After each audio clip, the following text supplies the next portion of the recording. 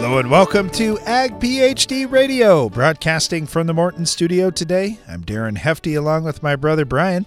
We're going to be talking about advocating for agriculture, and we would love to hear your thoughts on that topic, or if you've got agronomic questions, our phone lines are open for that as well at 844-44-AG-PhD. Of course, you can always email us, radio@agphd.com. Personally, as a farmer and as an agronomist, I get a little frustrated by a lot of the negative talk and publicity that's out there, a lot of which people just don't even know what they're saying. They don't know what the facts are, and it's kind of frustrating. I just feel like in agriculture, we get picked on a lot, and we feel it's really important to stand up for ourselves and for our industry. If you look at what we do today as farmers and as agronomists, it's amazing compared to even 20 years ago. It's incredible the amount of food that's now being produced, the safety of that food, what we're doing with our land and our resources. It's amazing. So if you are a farmer, first of all, great job. But second, you need to speak up a little bit more. I mean, we do as well. We got to keep talking about the positive things that are going on in agriculture, because if we don't do it, who's going to? And we're going to continue to get picked on. We got to stand up for ourselves and advocate for agriculture. All right, so we'll talk about that as we go throughout the show today. But right now, let's get to the Ag PhD mailbag. It's the mailbag. All right, let's start with one music. One of those. Theme, and then we'll go with the other. Yep, okay. All right, Brian. Got a question. This one came in from South Dakota. This came from Micah. And he said, all right, guys, we've had a hard frost now, and we've got some winter annual weeds out in fields. Guys have been trying to control those at this point. What do you think about 2,4-D, dicamba? I know Roundup goes down a little bit in effectiveness after you've got a frost. Is it still worth going out after the winter annuals, and Would you add the 2,4-D in like you had before with Valor? Yeah, I've actually gotten this question several times here in the last few days. Just had one right before the show about dandelions too. And I said, if it's me, am I going to do it? Sure I am. Now, is the control going to be as good as before the frost? No. But as long as you're not using Roundup, the control is probably still pretty darn good. I don't know exactly why, but with Roundup, we just see the control really drop off. So as long as you're still going with 2,4-D or dicamba, something like that, you're in pretty good shape. Out in pastures, if you wanted to use Tordon or Milestone, one of these products that has residual. So sure, they have contact activity too, but you're mainly after the residual control anyway with those products. I mean, I'm just saying there's still a lot of things that can be sprayed in different situations, and you're going to be fine. All right, I get this one from RG. He said, guys, you were talking about foliar feeding, or somebody on the show was talking about foliar feeding. Just curious, are the fertilizer rates computed like the same as side dress fertilizers, or how do you determine what rates you're going to do on foliar sprays? Well, I mean, things are determined the same way, yes, but you have to understand when you're spraying fertilizer, which by very definition is salt, over the top of a growing leaf, it can only stand so much. So you can't put on big time rates. That's why we often talk about, okay, if let's say you need 100 more pounds of nitrogen, yeah, you're not doing that foliar, at least not with a ground rig. You just physically can't put that much on a leaf without it really getting burned. So I'm just saying, foliar absolutely has a fit, but what we're typically talking about is very low rates. We got to make sure that we're careful about the salt and about that leaf burn, because you don't want to end up doing damage to that plant instead of creating the benefit that you were hoping to provide by putting the fertilizer out. All right, thanks for the question. This came from Mitchell down in Australia, who, by the way, Mitchell says, has anybody noticed that Darren looks like Chuck Norris? I don't know about that one. I wouldn't say Chuck Norris and I are twins, but maybe the beard. Maybe the beard is what's getting him. He said, guys, sorry about this photo dump that I'm giving you, but we have had down here in Australia one of the wettest periods I can recall. We got some of our corn in, and it's up, and it looks good still. We're battling cool temperatures for the cotton. I sent you our weather that's coming up, and for October now, we've already received weekly rains of 2 to 3 inches with more in the forecast. So we are mudding in as much crop as possible, wishing we had some form of subsurface drainage. Taking a look at what you see there, what would you do? Would you keep mudding stuff in? Would you just wait? And of course, obviously, Brian would get the tile going right now. Okay. The challenge with being, well, one of the many challenges with being a farmer is you have to deal with the weather. And the problem is none of us knows when the rain's going to stop. And so it's really hard to make that call. If it's early in your growing season, okay, let me give you an example, because I don't know what's common for you for a start date, end date, that kind of thing. But here's my example. Like on our farm, April 10th or 11th, I don't remember, one of those two. April 10th or 11th is the first plant date for corn for crop insurance. May 25th is the last plant date for corn for full crop insurance.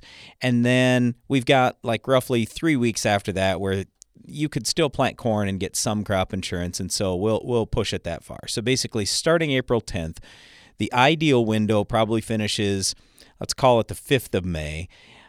25th of May, we'd really like to be done, and the 15th of June, we basically have to be done. Okay, so I don't know where you're at in all that, but what I'm saying here is if I'm in the first 2, 3, even 4 weeks of planting time, and I say, all right, the only way I can get it in is I have to mud it in, yeah, I'm not mudding it in. No way. I'll wait for better conditions. If we are at already to June and we're at the last couple weeks where it's, if I don't plant it now, I am not going to get it planted. I can't raise a crop. There's not enough time left for me to raise a crop. At that point, then I'm really seriously going to consider mudding stuff in. So that's how I would look at it. So yeah, if you still have a bunch of time, I probably would not mud it in, but then I'd plan for the future, get some tile in the ground, and then you'll be in better shape. Thanks for the question. We appreciate that. We'll be right back talking agriculture advocacy after this. Stay tuned. Get more durability for less downtime with Soil Warrior Strip Tillage from Environmental Tillage Systems. Improve fertilizer efficiency and reduce passes and fuel usage. Now that's ROI. Learn more about ETS at soilwarrior.com. Pentair Hypro Ultra Low Drift nozzles are your ideal choice for the Enlist E3 herbicide system. With coverage comparable to flat fans and with 90% less drift, ULD nozzles meet all required standards for Enlist applications and provide optimal performance of contact herbicides. Learn more at pentair.com/hypro. It came on a night like any other, with power unlike anything else on Earth. Using beyond advanced active ingredients like bicyclopyrrole, Acuron GT post-emergence corn herbicide is here to annihilate tough weeds. Advanced technology, enhanced control. Talk to your Syngenta retailer about Acuron GT. Always read and follow label instructions. If you've ever wondered how the Farmall got its name, here's an abbreviated list of the jobs the Case IH Farmall can do. Baling, cutting hay, feeding, hauling, loading, pulling, raking, cleaning barn, mixing feed, fertilizing, mowing, chopping, seeding, clearing, irrigating, furrowing, cultivating, hitching, digging, emergency tow, harrowing, hoisting, leading parades, excavating, grading. Let's make it simple. This tractor does it all. So no matter what you're doing, Can Do comes in red. Farmall. Learn more at caseih.com/farmall. There's a new kind of crop protection in your territory, and it's always on the hunt. Howler fungicide unleashes multiple modes of action for proven, broad-spectrum protection against soil-borne and foliar diseases. Start protecting your territory at agbiome.com/howler.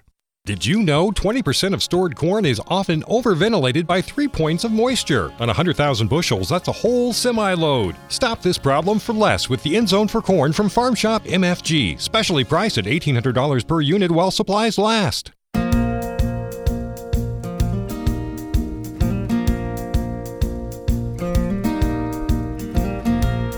Welcome back. You're listening to Ag PhD Radio, talking about advocating for agriculture on today's show. And we're also taking your calls and agronomic questions at 844-44-AG-PhD. Now we'll start off, we got Cody Lyon with us right now with the American Farm Bureau Federation. How you doing, Cody? I'm doing very well. How are you today? Pretty good. Now, I'm going to argue for advocating for agriculture. It's everybody's job, but it seems like there's a few that take a lot of responsibility here. I know you're one of these people. What can we do to empower farmers to do more advocating for agriculture in general?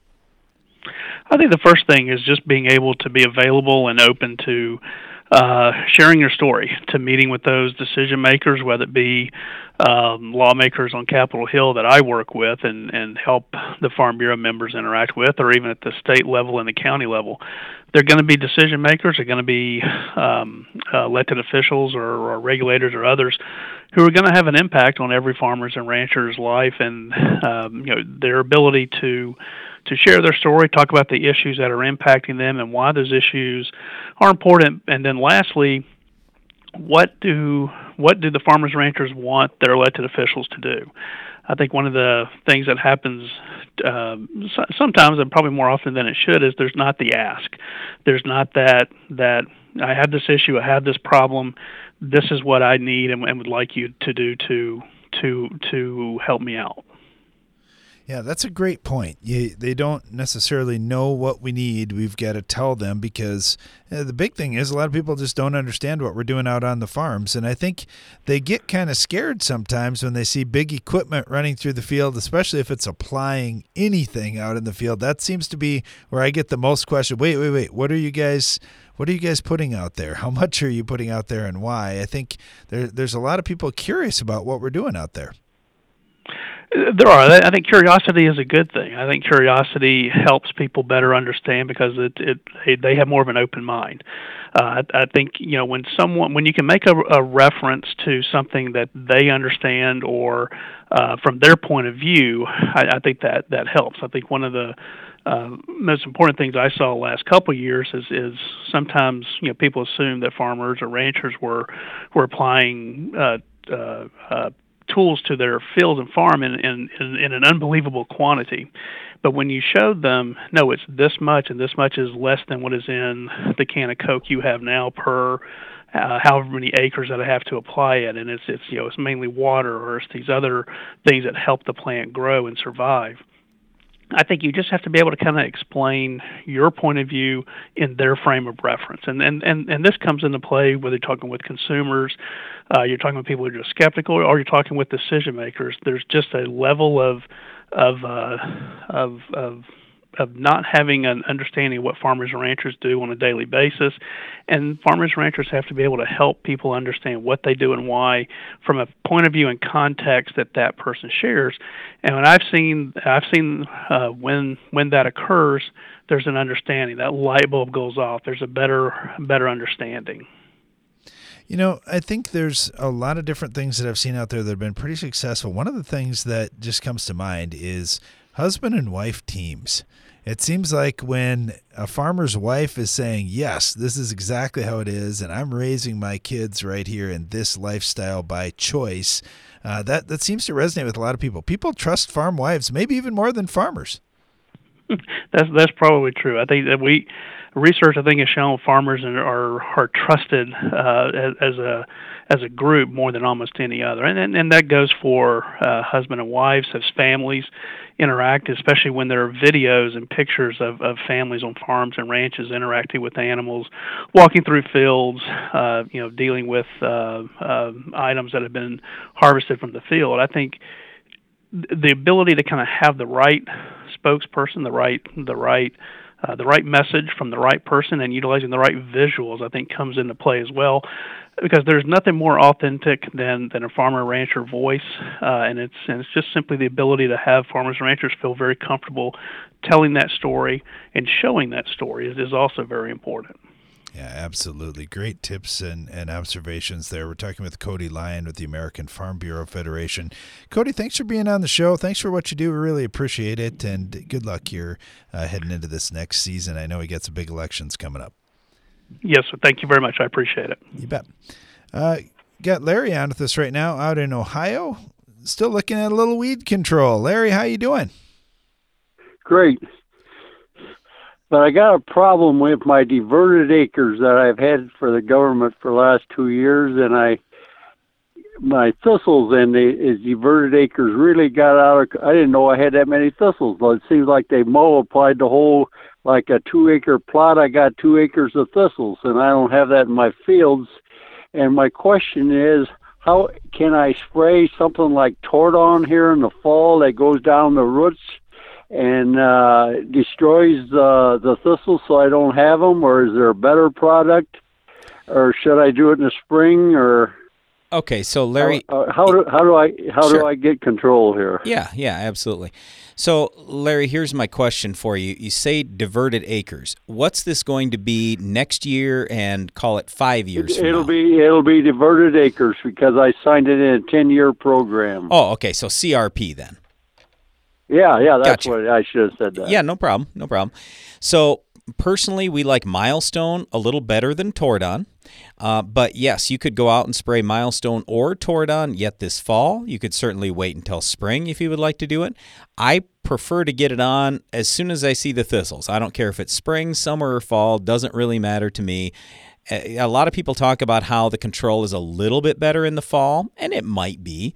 But, I mean, either way you go, Milestone or Tordon, you should be able to wipe these thistles out and take care of them whether you spray now or in the spring. So if you have time and you can get at it, I'd probably go out with 7 ounces of straight Milestone this fall. You go spray those thistles with that, and it'll be amazing, and you'll leave yourself residual for probably at least 2 to 3 years.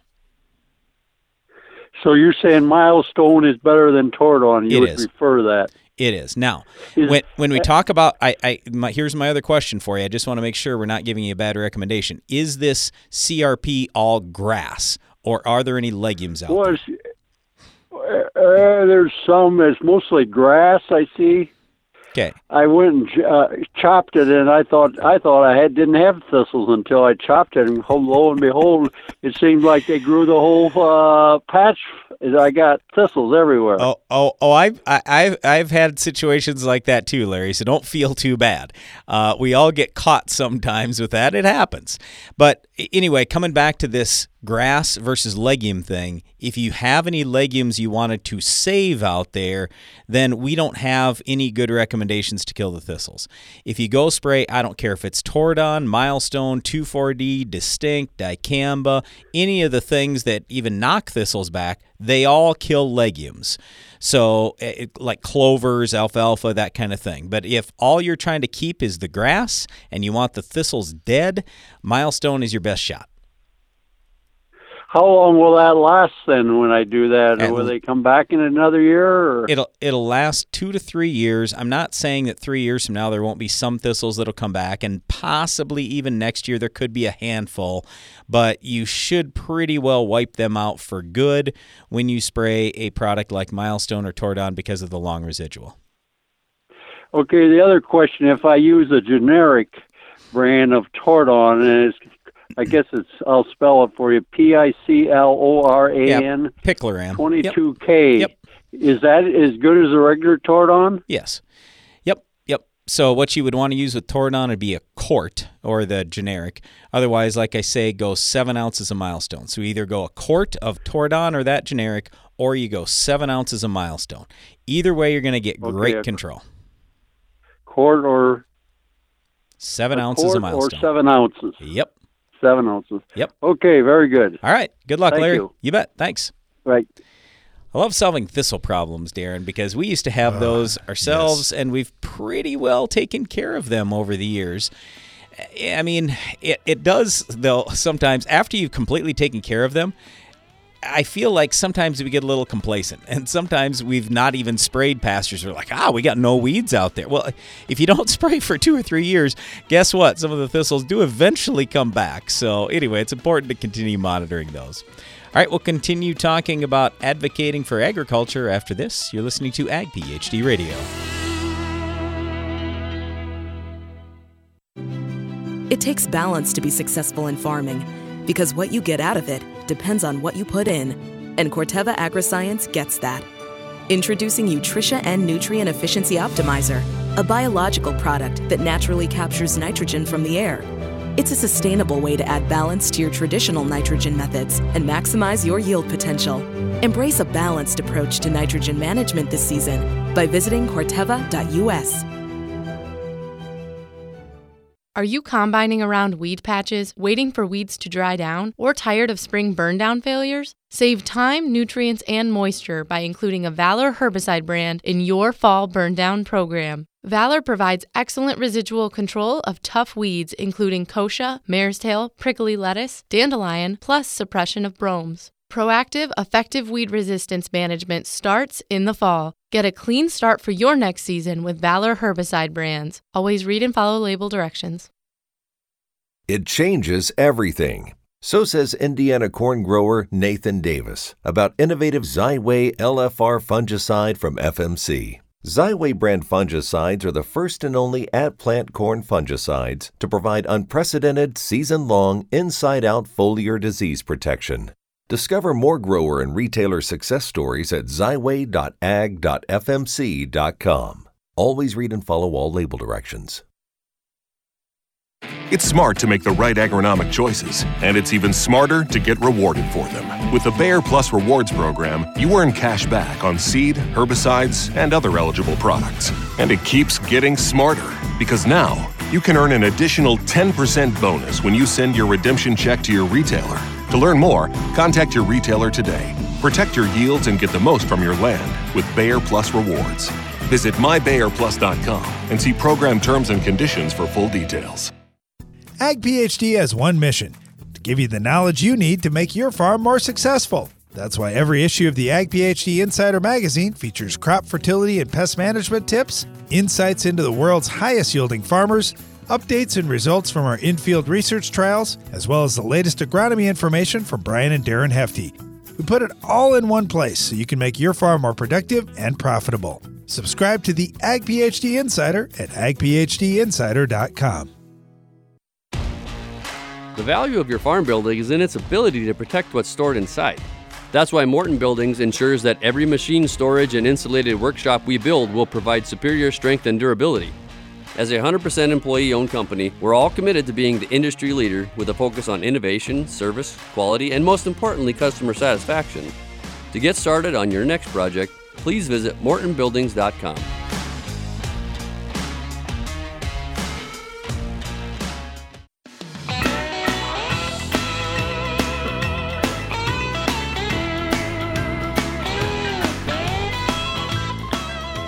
Welcome back. You're listening to Ag PhD Radio, broadcasting from the Morton studio today, talking about advocating for agriculture, and I think it's great to get as many people talking about agriculture as possible. Let's catch on with as many folks as we can and come across as many folks as we can to let them know what we're doing out here.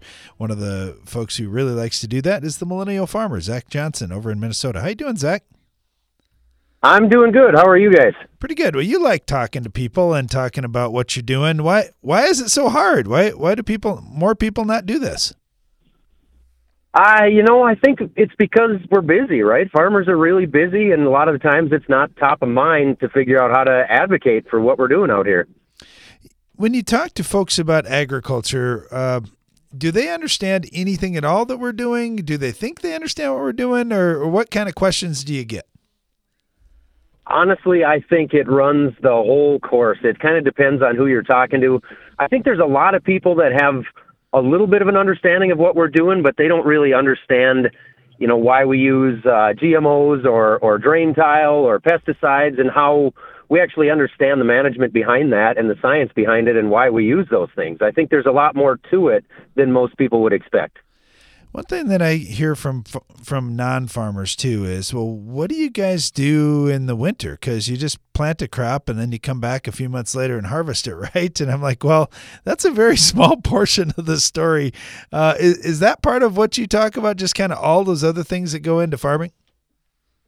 Yeah, I try to get that across. That is a difficult one because for people that are not farmers, they drive around this time of year during harvest and they see the big machinery and the trucks running on the roads, and same thing in the spring. So it's easy for them to see the big machinery out, 2 months out of the year and think we plant the crop goes and we harvest it. But there's so much management that goes into it. And of course, I don't have livestock, but those guys, they got tons to do all the time. But even just as crop farmers, the management that goes into it and the marketing and, you know, there's so much behind the scenes that you don't see when you drive by on the highway and see the combines moving.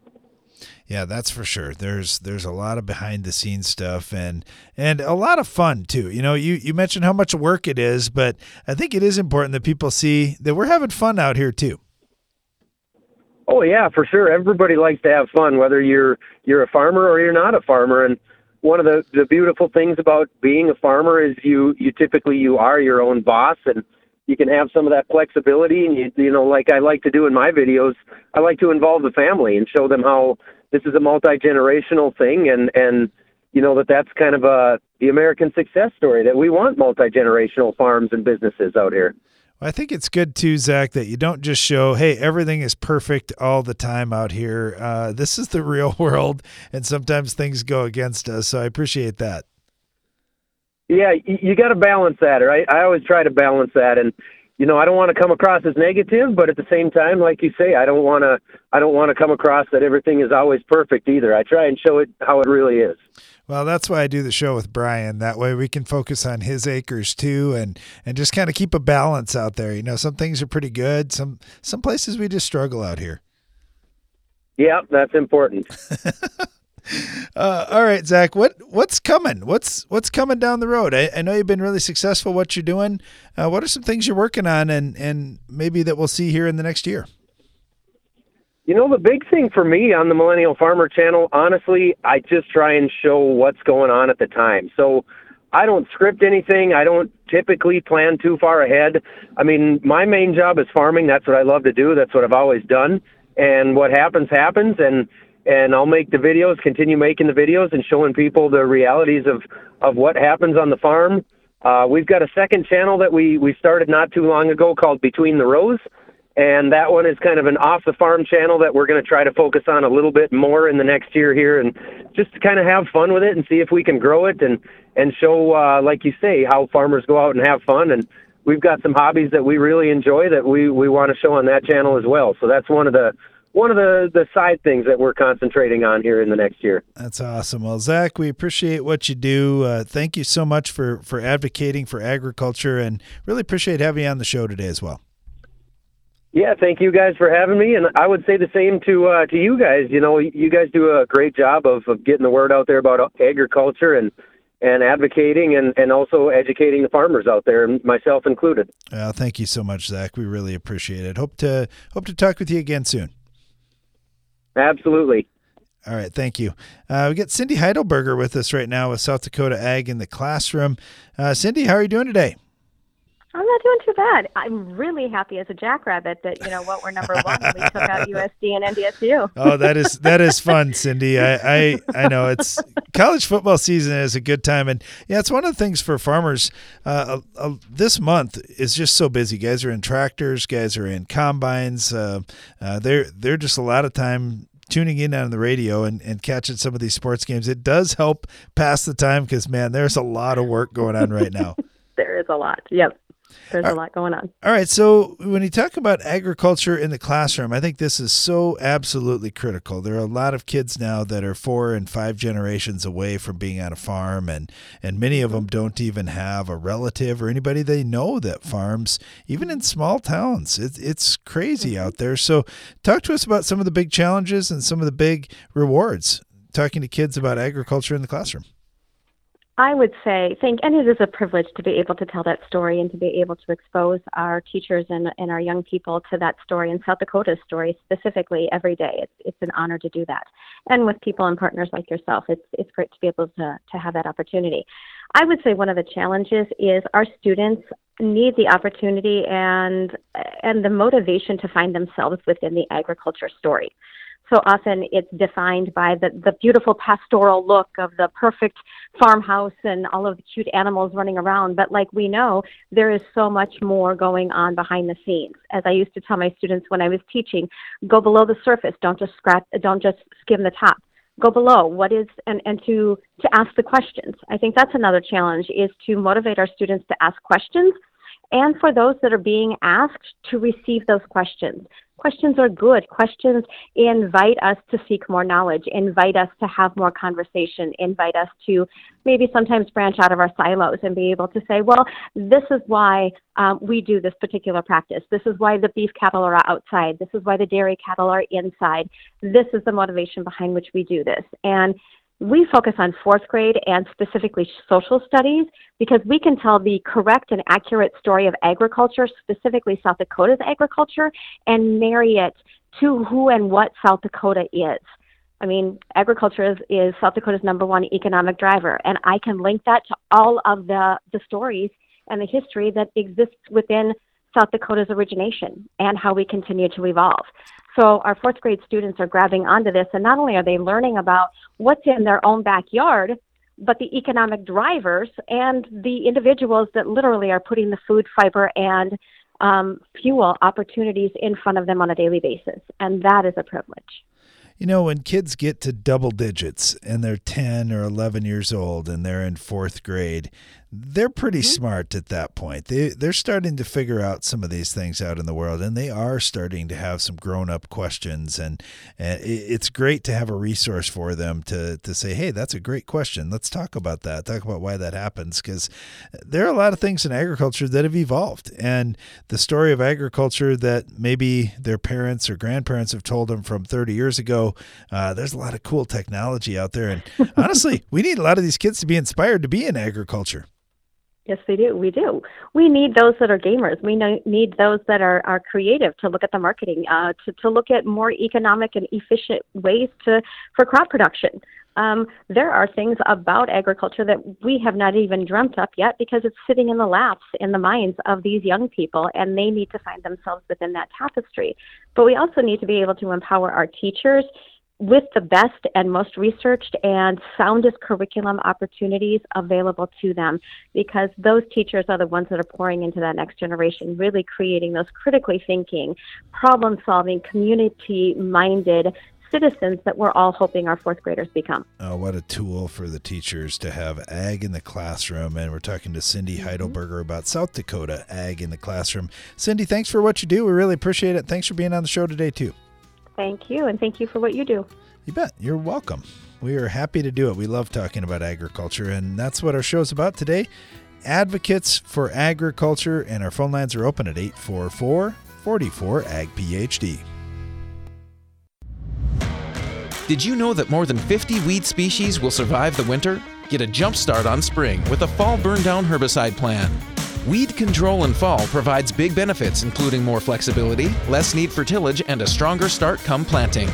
New Farm offers a strong lineup of proven herbicides to reduce the weed seed bank and protect your crop from harvest to canopy. Go to newfarm.com/UScrop/fall burndown 2022 to learn more. What does winter have in store? I'm Greg Souter with 360 Yield Center. We don't know what's going to happen in 3 days and certainly not in 3 months. So there's no way of knowing what's going to happen to the nitrogen we applied this fall. But by moving your application to spring with the 360 Bandits on your planter, you know your nitrogen will be there when the plant needs it. And with the split application with 360 Wide Drop, you can add just what the plant needs to finish strong.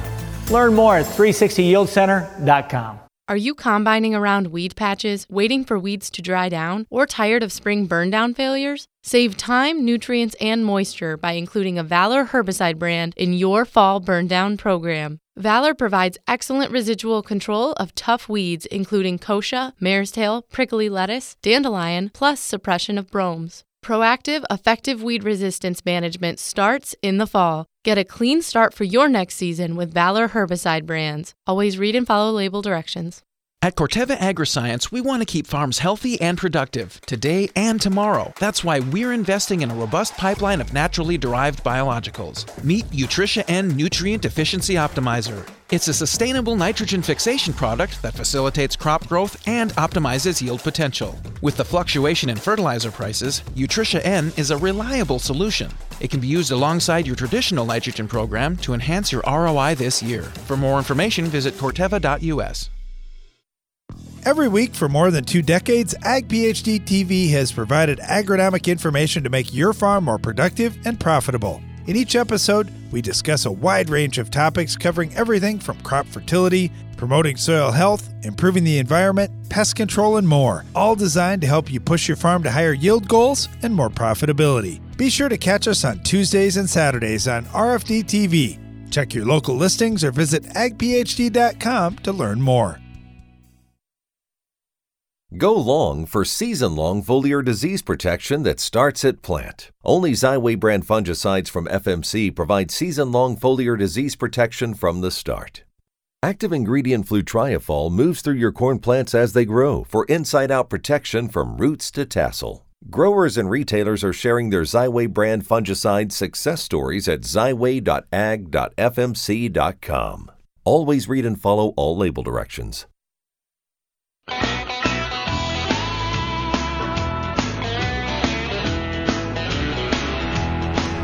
Welcome back to Ag PhD Radio. I'm Brian Hefty, live in the Morton studio. Today on the show, we've been talking a little about advocating for agriculture, and one of the best advocates for ag that I know is our friend Rob Sharkey with the Shark Farmer radio show and TV show and all the stuff you got going on there, Rob. How you doing today?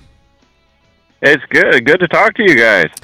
So tell us just a little bit about... when you travel around the country and everything and talk to a lot of people, just the general perception of farmers from non-farmers. Do you feel it's very negative? Do you feel it's pretty positive? I mean, what do you think things are like out there?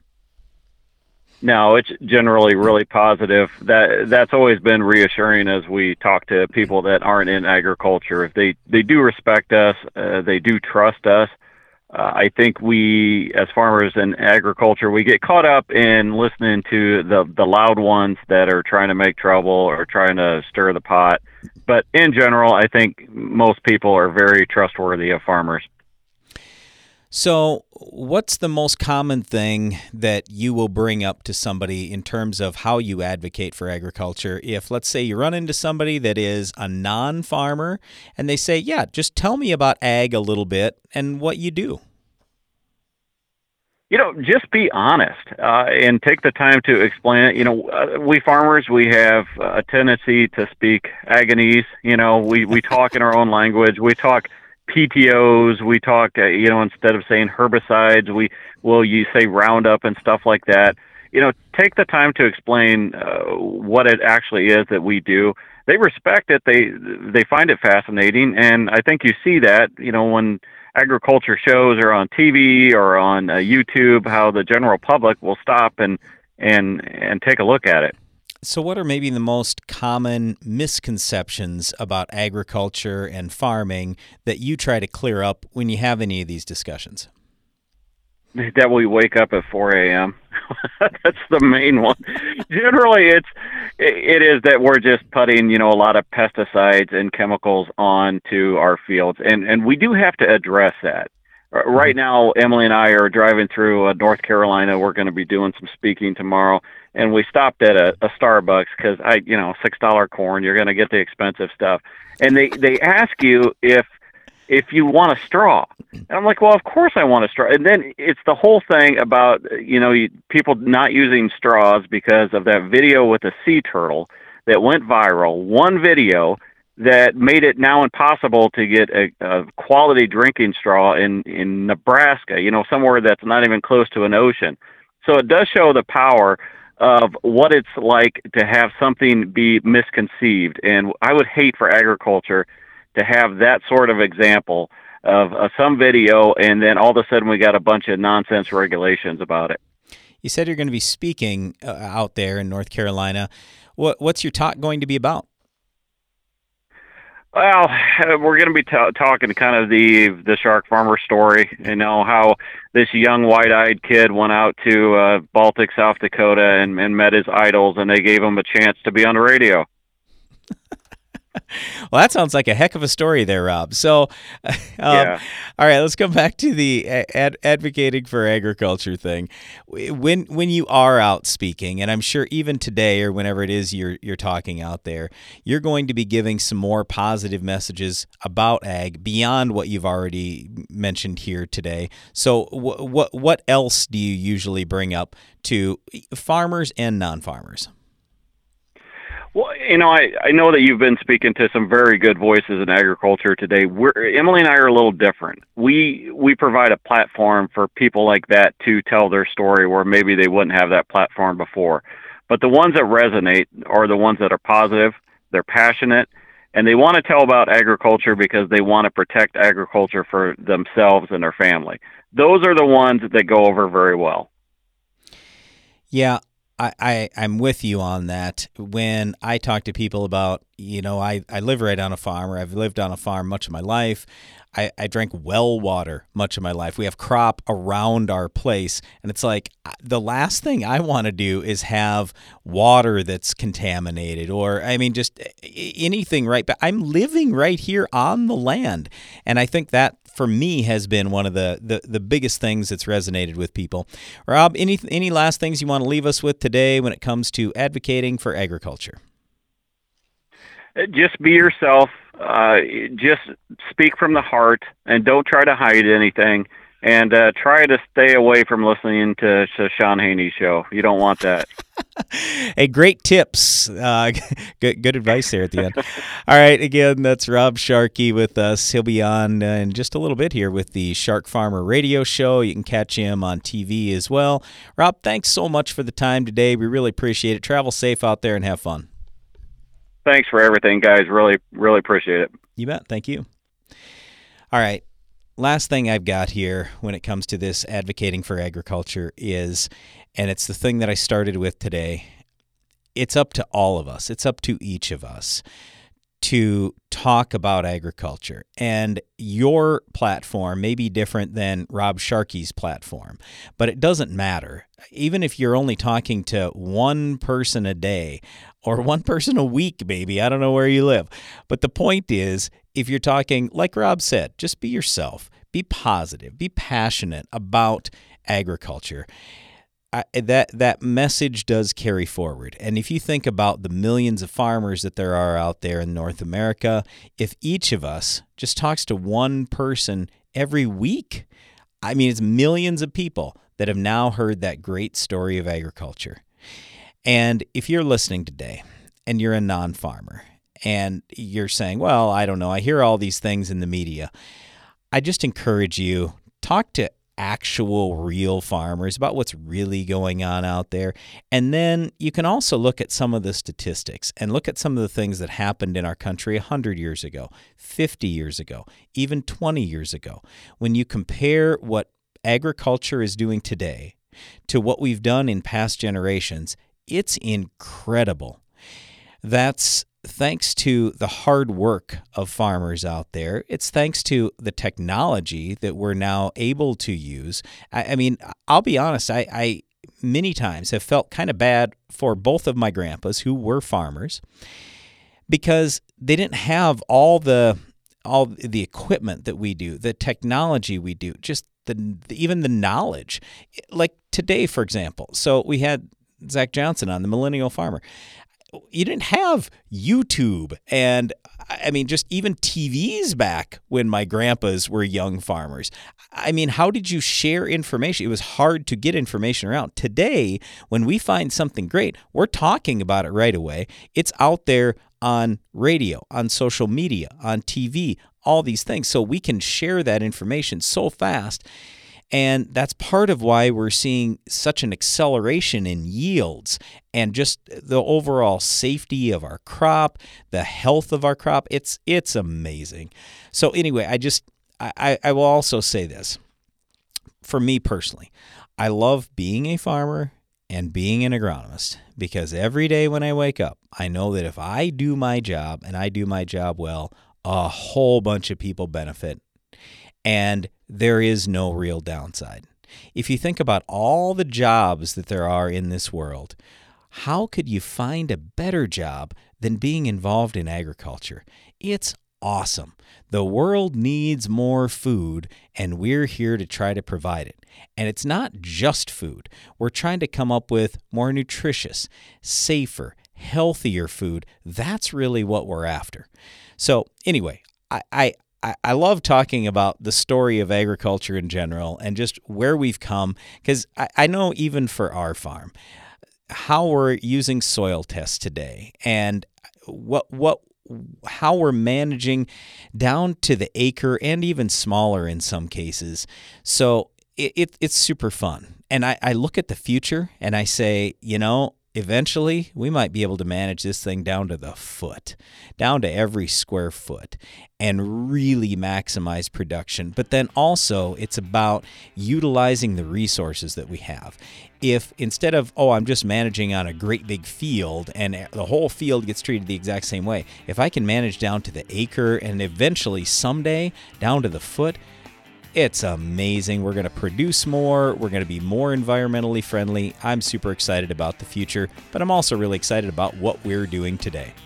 We're going to get back to the Ag PhD mailbag and answer your questions coming up next. AgroLiquid is precision crop nutrition. That means being committed to product performance, to research and field testing, and to superior agronomics. Most of all, AgroLiquid is committed to delivering precisely the right nutrition in the right way, including seed-safe planter plus side dress applications and foliar applications with low burn risk. AgroLiquid. Apply less, expect more. Find a retailer at agroliquid.com. Don't turn your fertilizer application plan into a guessing game. Understand exactly how much fertility you need to reach your yield goals with the Ag PhD Fertilizer Removal app. Simply enter your crop and your yield goal, and the Ag PhD Fertilizer Removal app calculates the amount of nutrition needed to keep your crop healthy and working for you. Quit playing guessing games with your fertility needs. Download the Ag PhD Fertilizer Removal app today. Available on the Apple App Store and in Google Play. It's planting season. Race against the clock season. Mistakes can't happen season. And no one helps you face it all like John Deere. Putting technology in your hands that gets you in and out of the field faster, that makes your spacing and depth more accurate, and that gives you the confidence that this season will be your best season. See what you have to gain at johndeere.com/gain ground. Just because your combine is one brand doesn't mean its corn head should be the same, especially when it costs you yield. Drago corn heads are engineered to harvest more. Lowest profile saves ears, self-adjusting deck plates save kernels, longer knife rollers reduce trash, and aggressive gathering chains pick up stalks. No other corn head works like a Drago or pays you back like one. See more features and find your Drago dealer at dragotech.com. Ag PhD has one mission: to give you the knowledge you need to make your farm more successful. That's why every issue of the Ag PhD Insider magazine features crop fertility and pest management tips, insights into the world's highest yielding farmers, updates and results from our in-field research trials, as well as the latest agronomy information from Brian and Darren Hefty. We put it all in one place so you can make your farm more productive and profitable. Subscribe to the Ag PhD Insider at agphdinsider.com.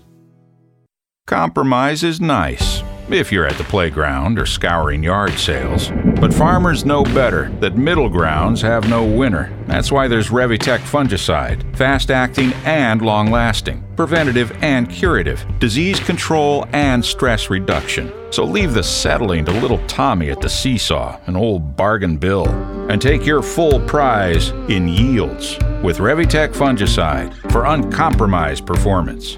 Always read and follow label directions.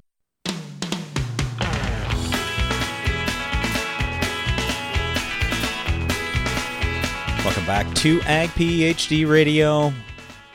We're getting back to the Ag PhD mailbag right now. Our next question comes from Bill. He says, I grow alfalfa in southwest Montana. My alfalfa is irrigated with a center pivot and wheel line, not flood irrigated. I just completed the third season with this alfalfa planting. I have a terrible pocket gopher problem, which only gets worse each year. I use Rosal bait, which has minimal effect. The problem with the bait is it only contains 0.005% chlorofazanone. Because of the low percentage of active ingredient, multiple feedings are required to be effective. But when the gopher feed on the bait, I suspect they get sick and don't return for additional feedings. Gopher baits and bombs used to be more effective when the active ingredient was closer to 5%. Any suggestions? Bill, it's hard. I will just tell you, in row crops, we usually talk about these things.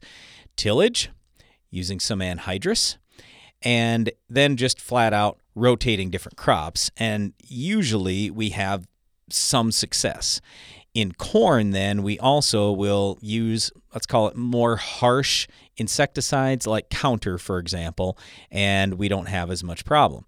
Well, when you start talking alfalfa, and I'll just throw some of these things out, because as I was reading up a little bit on this to see what some people were doing in other states, including your state of Montana, so some of these terms came up that I haven't heard in a while, and I just thought I'd mention this.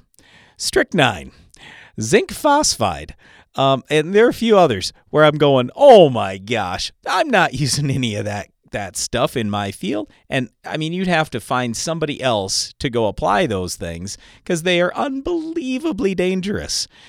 So I really do feel for you. I wish I had some great suggestion, because you can read up in just about any of these things where people talk, where they have pocket gophers and they have alfalfa, and they're like, oh, let's talk about biocontrol and try to get owls. Have owl boxes there so owls come around. Doing tillage, doing flood irrigation, gas explosive devices, repellents like you had mentioned. I mean, there's nothing I really know of. So I'll throw this out to all our listeners today. If you know of anything that can help Bill with his pocket gopher problem in alfalfa, if there's anything you've tried that's worked, let us know. We'd love to hear from you. You can just email us, radio@agphd.com. All right, we're going to go back to the phone lines. Got Tom calling from out in Pennsylvania. Hey, Tom, how are you today? Good. How are you? Excellent. So it sounds like you got some weeds in your strawberries? Yeah. I have, I raise about 3 acres of strawberries. Okay. Several different varieties. Just having some weed control problems with the thistle in them. Yeah.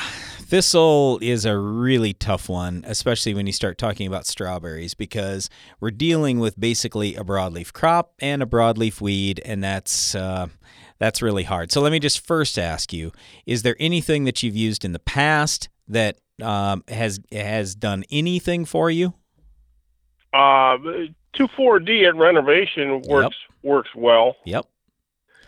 But it doesn't kill them. No. Doesn't kill the thistle. Nope, you're right. All it does is suppress it.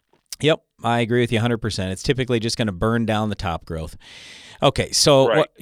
So, and I'm assuming you're most concerned about it in crop, but unfortunately, I don't have any great answer for you in crop unless you can go out there and direct your glyphosate spray so it doesn't land on your strawberries, and that's a tremendous amount of work over 3 acres. So what? Yeah, that's highly unlikely for me to happen. All right.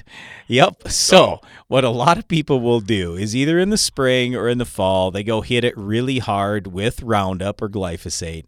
And our advice to people is always this: don't do tillage first.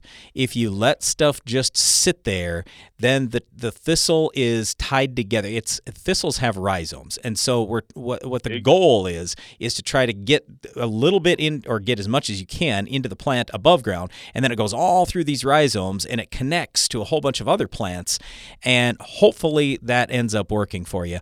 Other than that, I just unfortunately don't have any great suggestion. And I know I got a couple. Yeah, we're in the middle. Strawberries are tough. Oh yeah, we're in the middle of our Ag PhD mailbag segment, and I have a couple other tough ones too. Like the gopher thing in alfalfa. I got another one coming up where I'm like, oh, I wish I had some good answers. I feel lucky because we raise corn and soybeans and oats and wheat and stuff, and I got plenty of options to kill my thistles. I also raise sweet corn and tomatoes and stuff like that, but I don't have too much problems with those. But strawberries are a real bugger for me. Yeah. So it's a lot of hand work. Yep, that's exactly right. Yeah, unfortunately, I wish I had some better suggestion. And I'm sure there are a lot of people that'll use mulch and stuff like that. But I mean, for herbicide, yeah, well, I mulch them in the spring, and I'm from Western Pennsylvania up here, and we get a ton of snow. Matter of fact, it's spitting snow right here. Well, I'll tell you what, Tom, I'm hoping you save that snow. I don't really like snow. I mean, until we get to March. I'll take it in March because then it turns to water pretty quickly. Yeah.